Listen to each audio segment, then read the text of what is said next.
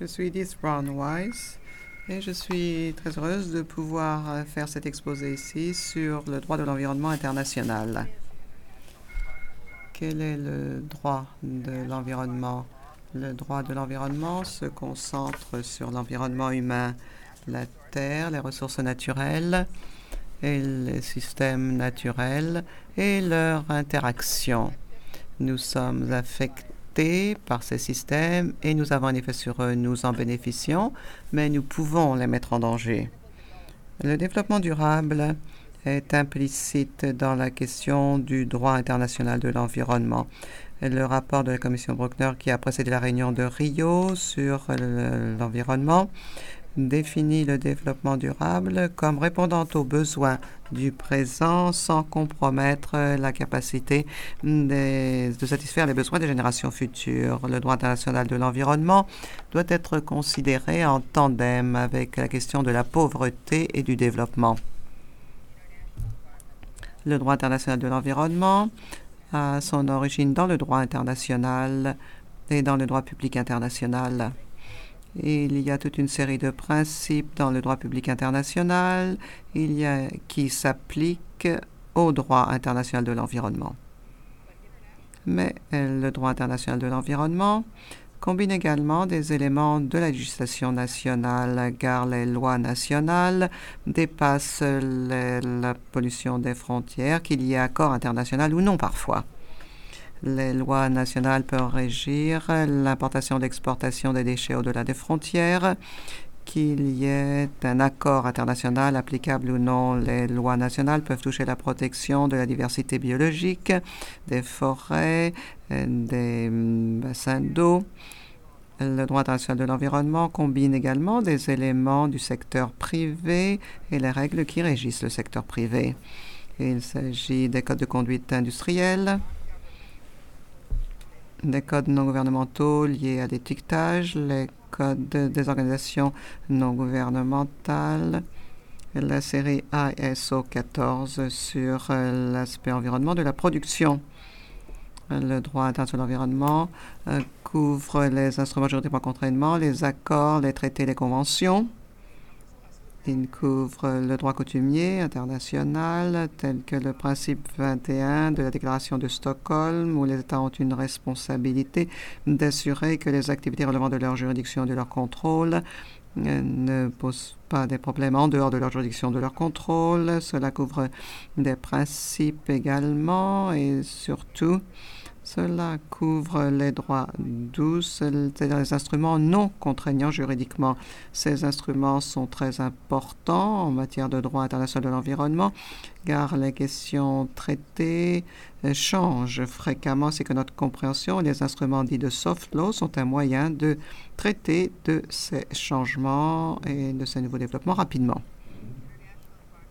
Le droit international de l'environnement est différent de certaines manières d'autres domaines du droit international. Premièrement, un bon nombre des problèmes sont des problèmes à long terme ou entre les générations que le droit de l'environnement international doit traiter. Deuxièmement, notre compréhension scientifique de l'environnement est critique pour les arrangements juridiques pour traiter des problèmes. Mais notre compréhension scientifique de l'environnement et nos relations avec l'environnement changent constamment. Parfois, certaines choses qui étaient des problèmes ne sont pas si sérieux. D'autres fois, l'on définit de nouveaux problèmes ou des problèmes qui sont encore bien pires que ce que nous pensions. Ainsi donc, une certaine souplesse pour s'adapter à une connaissance scientifique qui change rapidement, quelque chose de critique dans ce domaine. Que faire? Quelles sont les caractéristiques du droit international de l'environnement? Première caractéristique est le fait que c'est un domaine relativement nouveau. Il a une origine très ancienne, mais c'est un domaine qui s'est dégagé depuis les années 70 seulement, notamment depuis la réunion de Stockholm sur l'environnement humain de 72. Cela a des incidences importantes, à savoir qu'il s'agit d'un domaine qui évolue rapidement. Il y a donc de nombreux changements qui se produisent, de nouveaux accords. Deuxièmement, il y a beaucoup d'accords, beaucoup d'instruments juridiques dans le domaine du droit international de l'environnement. Il y a maintenant plus de 1200 instruments internationaux qui se préoccupent totalement de l'environnement ou qui ont quelques dispositions concernant l'environnement. Mais, à l'inverse de ce qui se fait dans le domaine commercial, il n'y a pas d'organe essentiel ou de couverture. Il n'y a pas d'accord comme l'Organisation mondiale du commerce et ses codes qui régissent ce domaine. Les instruments juridiques sont dispersés. Ils sont créés pour traiter de problèmes différents au fur et à mesure où ces problèmes se posent. Il y a des accords séparés qui se trouvent au sein d'organisations séparées avec des secrétariats séparés, parfois même des mécanismes de financement séparés et des systèmes de rapports séparés également. L'évolution des règles coutumières du droit international en sont à un stade préliminaire. Troisième caractéristique est le fait qu'il n'y a pas une seule organisation où se trouve l'ensemble du droit international de l'environnement. Le PNUE établi après la conférence de Stockholm de 1972 sur l'environnement humain est une organisation internationale importante, mais elle n'a pas le statut d'autres organisations telles que l'Organisation mondiale de la santé ou l'Organisation météorologique mondiale. Une autre caractéristique est qu'il y a de nombreux acteurs essentiels dans le droit international de l'environnement. Il s'agit des États qui continuent d'être centraux, mais également des institutions internationales, et non seulement le PNUE, mais l'Organisation maritime internationale, la FAO, l'OMM, l'Organisation mondiale de la santé, beaucoup d'autres. Les organisations non gouvernementales, tant internationales que nationales, sont importantes, ainsi que les ONG locales. Les sociétés sont importantes, en particulier les sociétés multinationales. Des unités sous-nationales de certains pays, de certaines provinces, États sont également importantes. Les individus jouent un rôle important également dans la formulation et la mise en œuvre du droit international de l'environnement. Une autre caractéristique concerne la culture du droit international de l'environnement. L'environnement, c'est quelque chose qui préoccupe tout un chacun. Nous avons tous des rapports avec l'environnement. Ainsi donc, la culture est une culture ouverte qui encourage la transparence et qui implique les citoyens et les personnes qui participent aux décisions ou qui les mettent en œuvre. Ce contraste avec le domaine commercial qui a une culture plus fermée est important. Dans l'environnement, vous opérez dans quelque chose d'ouvert que tout le monde peut examiner.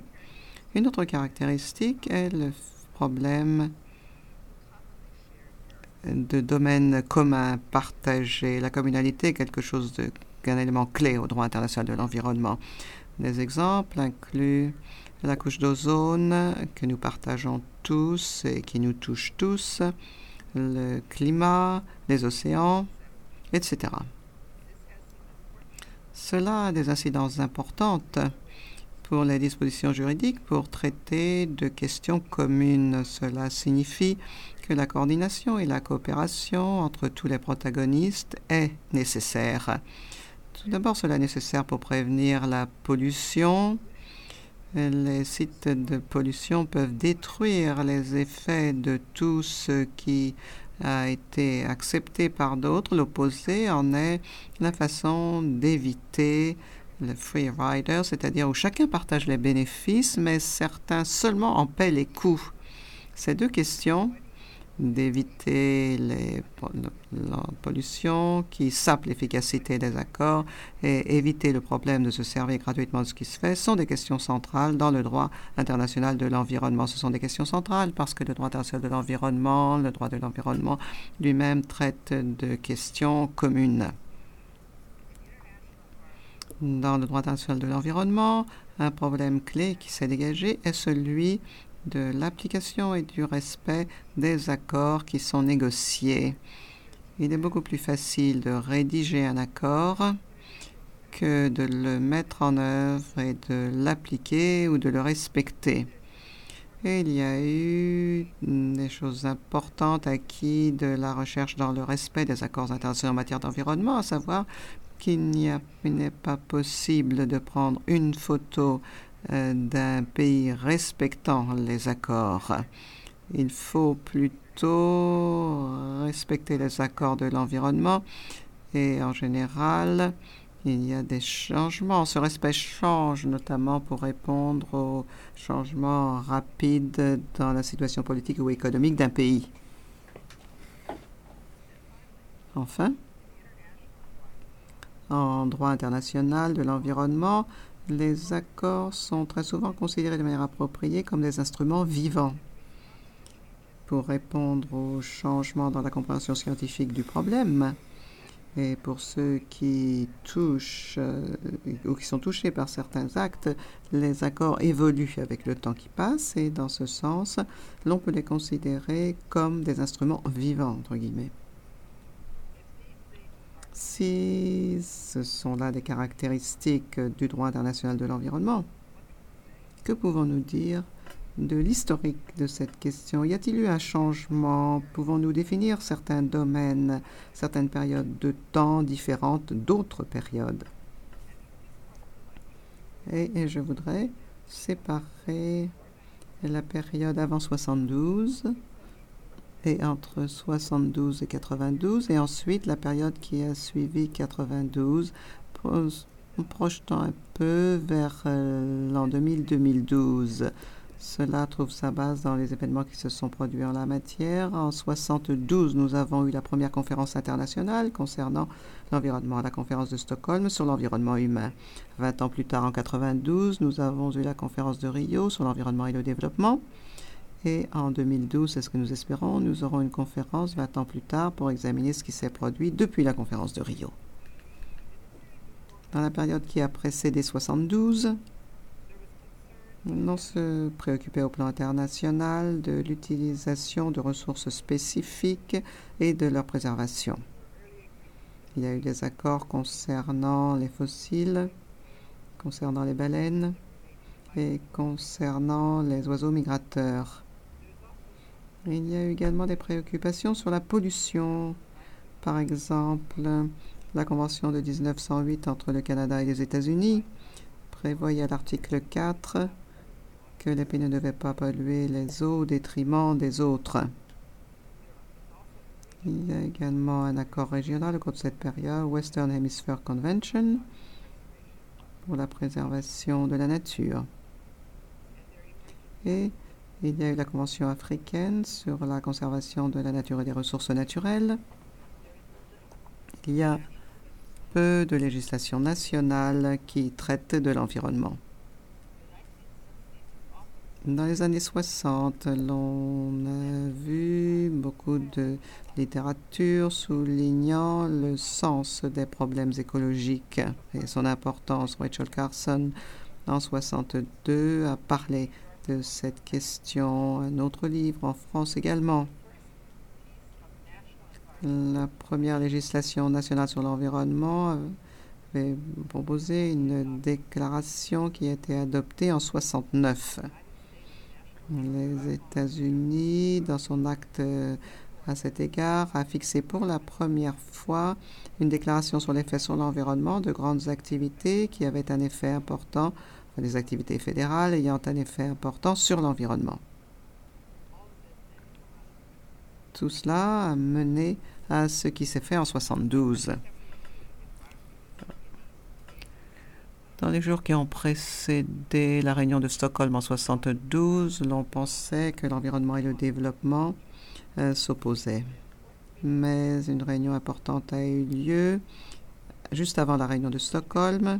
Les experts se sont réunis et ont travaillé un cadre d'architecture montrant que l'environnement et le développement étaient en fait compatibles conséquent pouvaient aller de pair et devaient peut-être même aller de pair.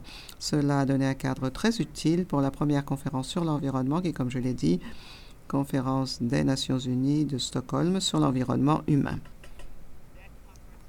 Cette conférence a donné la déclaration de Stockholm sur l'environnement humain, qui est devenue l'un des documents de base qui souligne le droit international de l'environnement. Ce document fixe le principe 21, important, où il a dit que les États ont pour responsabilité d'assurer que les activités relevant de leur juridiction ne causent pas de préjudice dans des zones en dehors de leur juridiction ou de leur contrôle. Principe 22 qui traite de la responsabilité. L'on indique qu'il faut élaborer les questions de responsabilité au sujet des activités écologiques plus avant. Le principe 21 est devenu l'une des bases du droit international de l'environnement. Que s'est-il passé entre 72 et 92? Et c'est la période, à mon avis, une période de croissance rapide dans les accords multilatéraux en matière d'environnement. Et l'on a négocié de nombreux accords. Et en fait, l'on peut parler même de la montée, une sorte de congestion de traités dans les accords multilatéraux concernant l'environnement. L'accent s'est déplacé quelque peu. Il s'est déplacé d'un accent qui, en fait, était mis sur la pollution de l'air, la pollution au-delà des frontières, la pollution de l'eau au-delà des frontières, pour passer un accent qui était mis sur la façon de protéger la couche d'ozone de haut niveau qui a mené aux négociations du protocole de Montréal sur les substances qui appauvrissaient la couche d'ozone et son prédécesseur, la Convention de Vienne sur la protection de la couche d'ozone. Cadre du protocole de Montréal, cela a mené à des négociations qui se sont conclues en 1992 sur les changements climatiques. La pollution, on est donc passé d'une pollution de l'eau et de l'air pour parler de choses plus larges, d'une importance mondiale, problèmes communs concernant la couche d'ozone. Cela est également passé à l'inclusion d'autres polluants toxiques, métaux lourds, polluants organiques persistants dans la zone verte, c'est-à-dire la conservation des ressources naturelles. L'accent s'est également déplacé d'un accent qui a été mis sur des espèces spécifiques, oiseaux migrateurs, baleines et autres, et dans le cadre de la Convention sur le commerce et les zones et les espèces en danger qui s'est conclue après la Convention de Stockholm. L'accent a été mis sur certaines espèces, sur la diversité biologique dans les écosystèmes, et nous avons ainsi eu des négociations sur la Convention sur la diversité biologique qui s'est conclue au moment de Rio en 1992. On a également passé à la négociation sur une convention régionale des pays de la NAS traitant de la diversité biologique et des ressources naturelles, conservation et autres.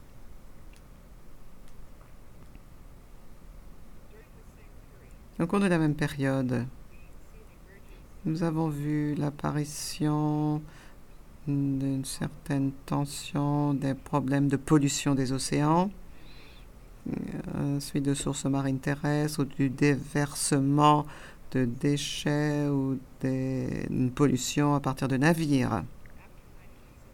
Après 1972, l'on a établi une institution sous les auspices des Nations Unies.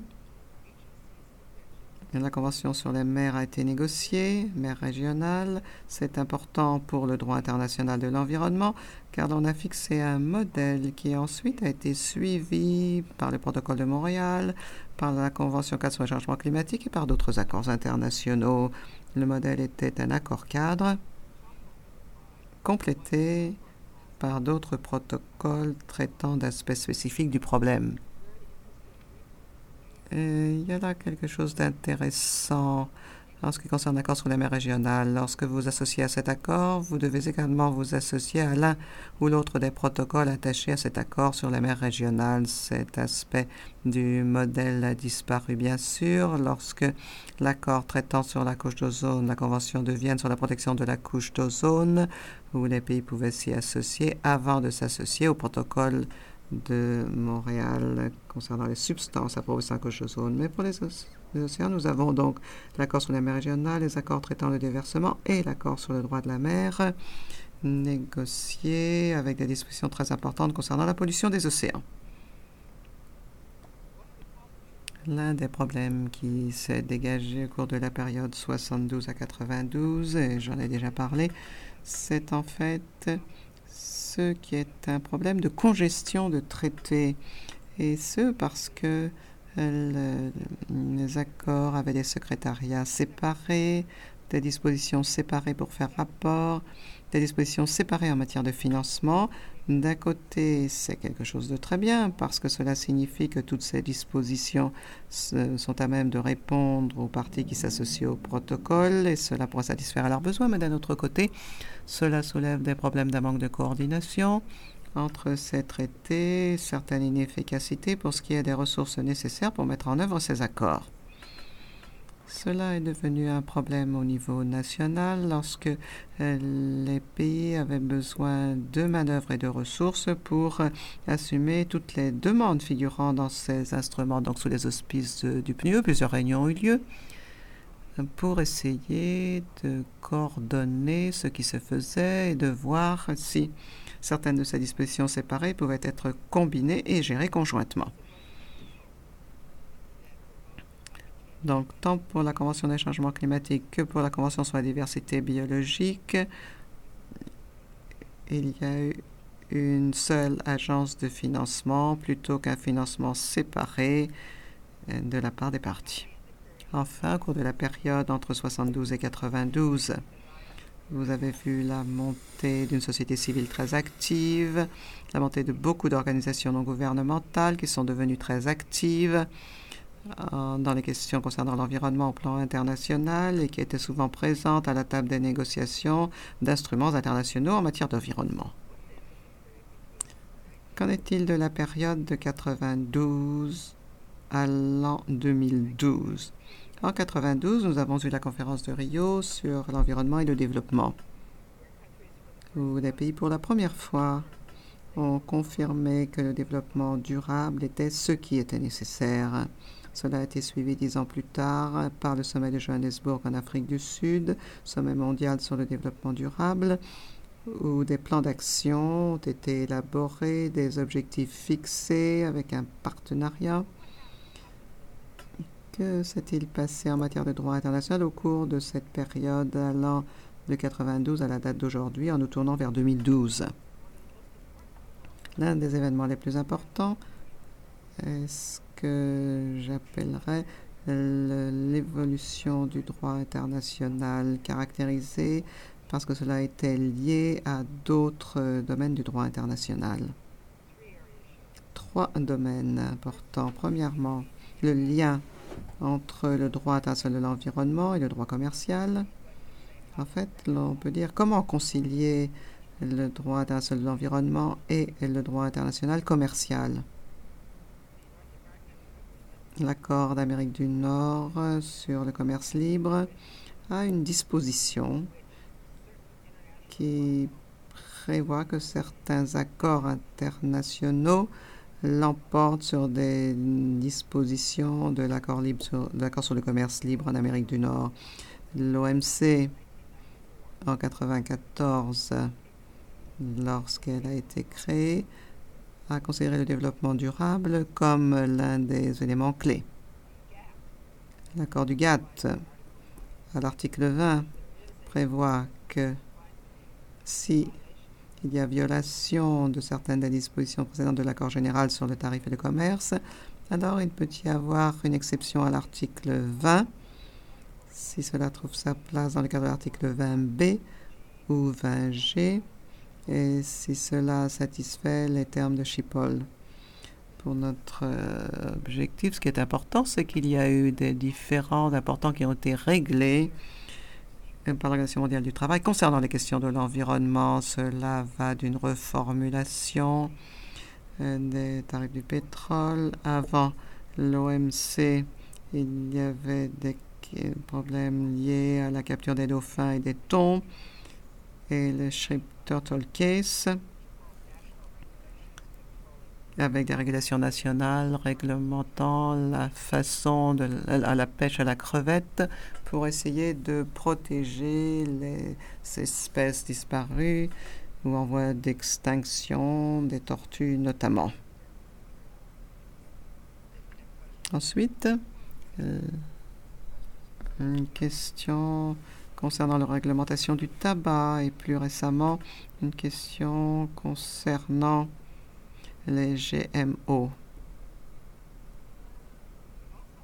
Nous avons également un lien entre le droit de l'environnement et le droit d'investissements étrangers. Certaines des questions qui se sont posées au Centre pour le règlement des différends concernant les investissements ont traité des questions liées à l'environnement. Nous avons également des liens avec les droits de l'homme. En 1994, les Nations Unies ont créé un groupe d'experts pour voir s'il y a eu un lien entre l'environnement et les droits de l'homme et pour essayer d'en parler concrètement. Avant 1994, un groupe avait été mis en place, mais le rapporteur a publié son rapport en 1994. C'est un projet de déclaration sur les droits de l'homme et l'environnement en l'an 2002 sous les auspices des Nations Unies. Il y a une autre réunion d'un groupe d'experts pour traiter de cette question. Il y a également des pourparlers en cours sous les auspices des Nations Unies sur le droit à l'eau. Cela fait partie de la délimitation du pacte international sur les droits économiques, culturels et sociaux.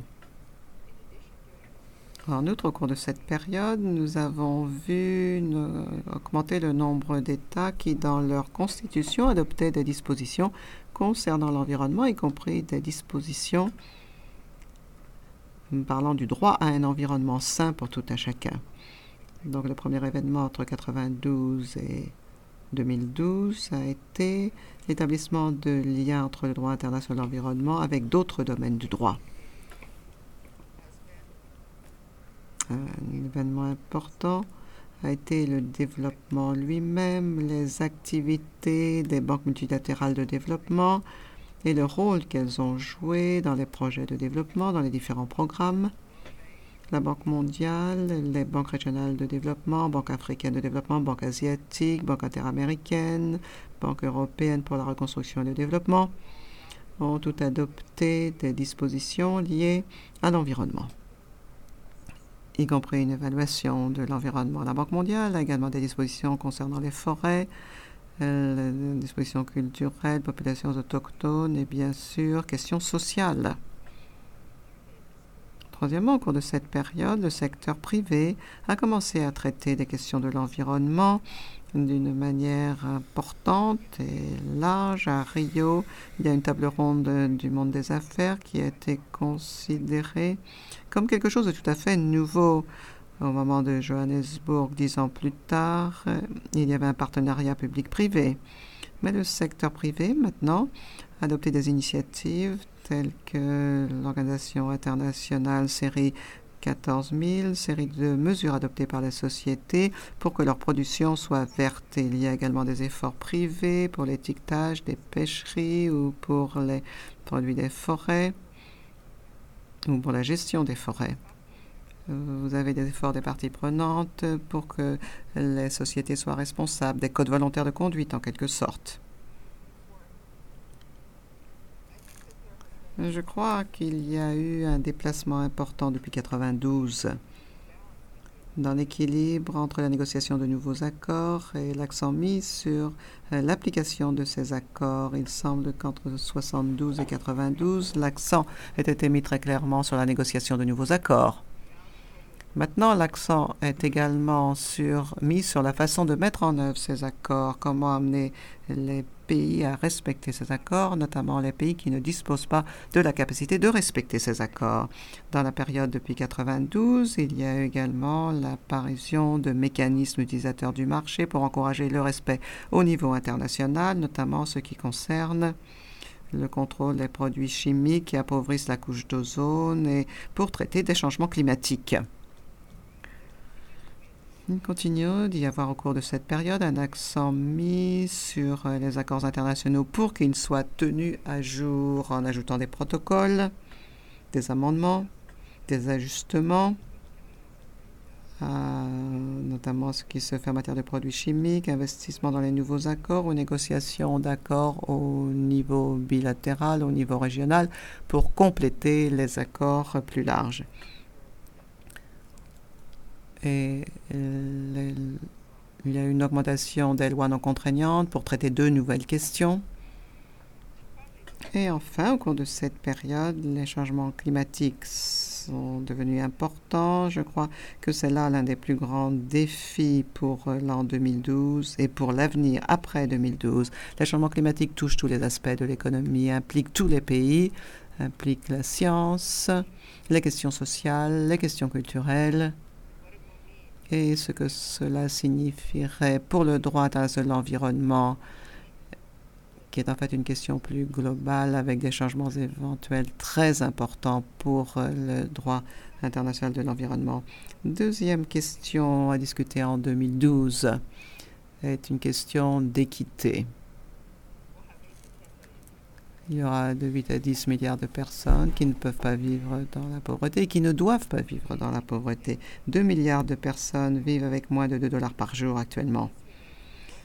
Cela est lié à ce que nous utilisons, la façon dont nous l'utilisons, comment nous nous préoccupons de ce que nous utilisons, la question d'équité, de distribution parmi la population du monde aujourd'hui. L'équité, savoir qui a accès à quoi pour la consommation, qui partage le fardeau de l'élimination des déchets, etc. Et je crois que ce sera un élément clé en 2012. Le développement durable relève de l'intérêt des communautés pauvres, bien que cela soit de l'intérêt de tous les pays du monde. Que pouvons-nous dire maintenant des enseignements tirés alors que nous approchons de 2012? Qu'avons-nous appris en matière de droit international de l'environnement? Tout d'abord, le droit international de l'environnement doit traiter de systèmes. Exemple, les déchets font partie d'un système. Ils doivent être éliminés d'une manière ou d'une autre. Nous pouvons les stocker, mais où? Dans l'air, dans l'eau, sur terre, sous terre. Nous pouvons les réduire, les minimiser. Nous pouvons recycler et les réutiliser. Mais nous devons accepter le fait que cela fait partie intégrante du système. Deuxièmement, nous devons traiter de systèmes écologiques, car ce qui se produit pour une partie du système touche l'état des autres parties du système. Qu'il s'agisse de pêcheries qui dépendent les unes des autres, qu'il s'agisse de la pollution causant des pluies acides qui détruisent les forêts, qu'il s'agisse de la destruction de forêts qui s'ajoute encore à d'autres problèmes, qu'il s'agisse de relations entre le biosphère et le climat. Certaines questions traitées ici relèvent de ces systèmes et ne sont pas renouvelables. Certaines ressources ne sont pas renouvelables sur l'échelle humaine temporelle. On ne peut récupérer ce qui est perdu parfois, mais l'un des enseignements tirés, et nous l'espérons, est que nous devons traiter de tout cela des problèmes en tant que système. Cela m'amène à mon deuxième point. Il n'y a pas un seul moyen de contrôler les systèmes de gestion. Si les lois sont restreintes dans un domaine, pollution des océans, alors la pollution risque de passer dans l'air où il y a moins de restrictions ou même dans l'eau. Lorsque nous examinons les choses, nous devons donc avoir une approche systématique de l'ensemble du système et de son intégration. Une autre chose que nous avons apprise est la façon de traiter de l'incertitude scientifique et du changement dans notre compréhension scientifique. Comment rédiger des accords, comment continuer à mettre à jour ces accords en tenant compte de l'évolution de la science. Nous avons eu des expériences, savoir comment traiter des non-parties à un accord. C'est une question critique lorsque l'on parle de points communs, qu'il s'agisse de changement climatique ou de couches d'ozone ou des océans. Nous avons donc des dispositions dans le droit international de l'environnement indiquant pas de commerce avec les non-parties. Pour être sûr d'assurer une certaine conséquence avec l'OMC, il y a en général une disposition indiquant, sauf s'il y a quelque chose de comparable, approuvé par les parties ou d'autres choses suggérant quelque chose de satisfaisant pour les parties. Nous sommes bien conscients du fait que la prévention de dommages est plus importante que d'essayer de dépendre du plan de responsabilité. Il est très difficile de faire respecter les questions de responsabilité. Il y a des accents, il y a le principe 22 de Stockholm qui demande au pays d'élaborer un droit international au sujet des responsabilités. Dans la déclaration de Rio 20 ans plus tard, cela est encore répété pratiquement mot à mot.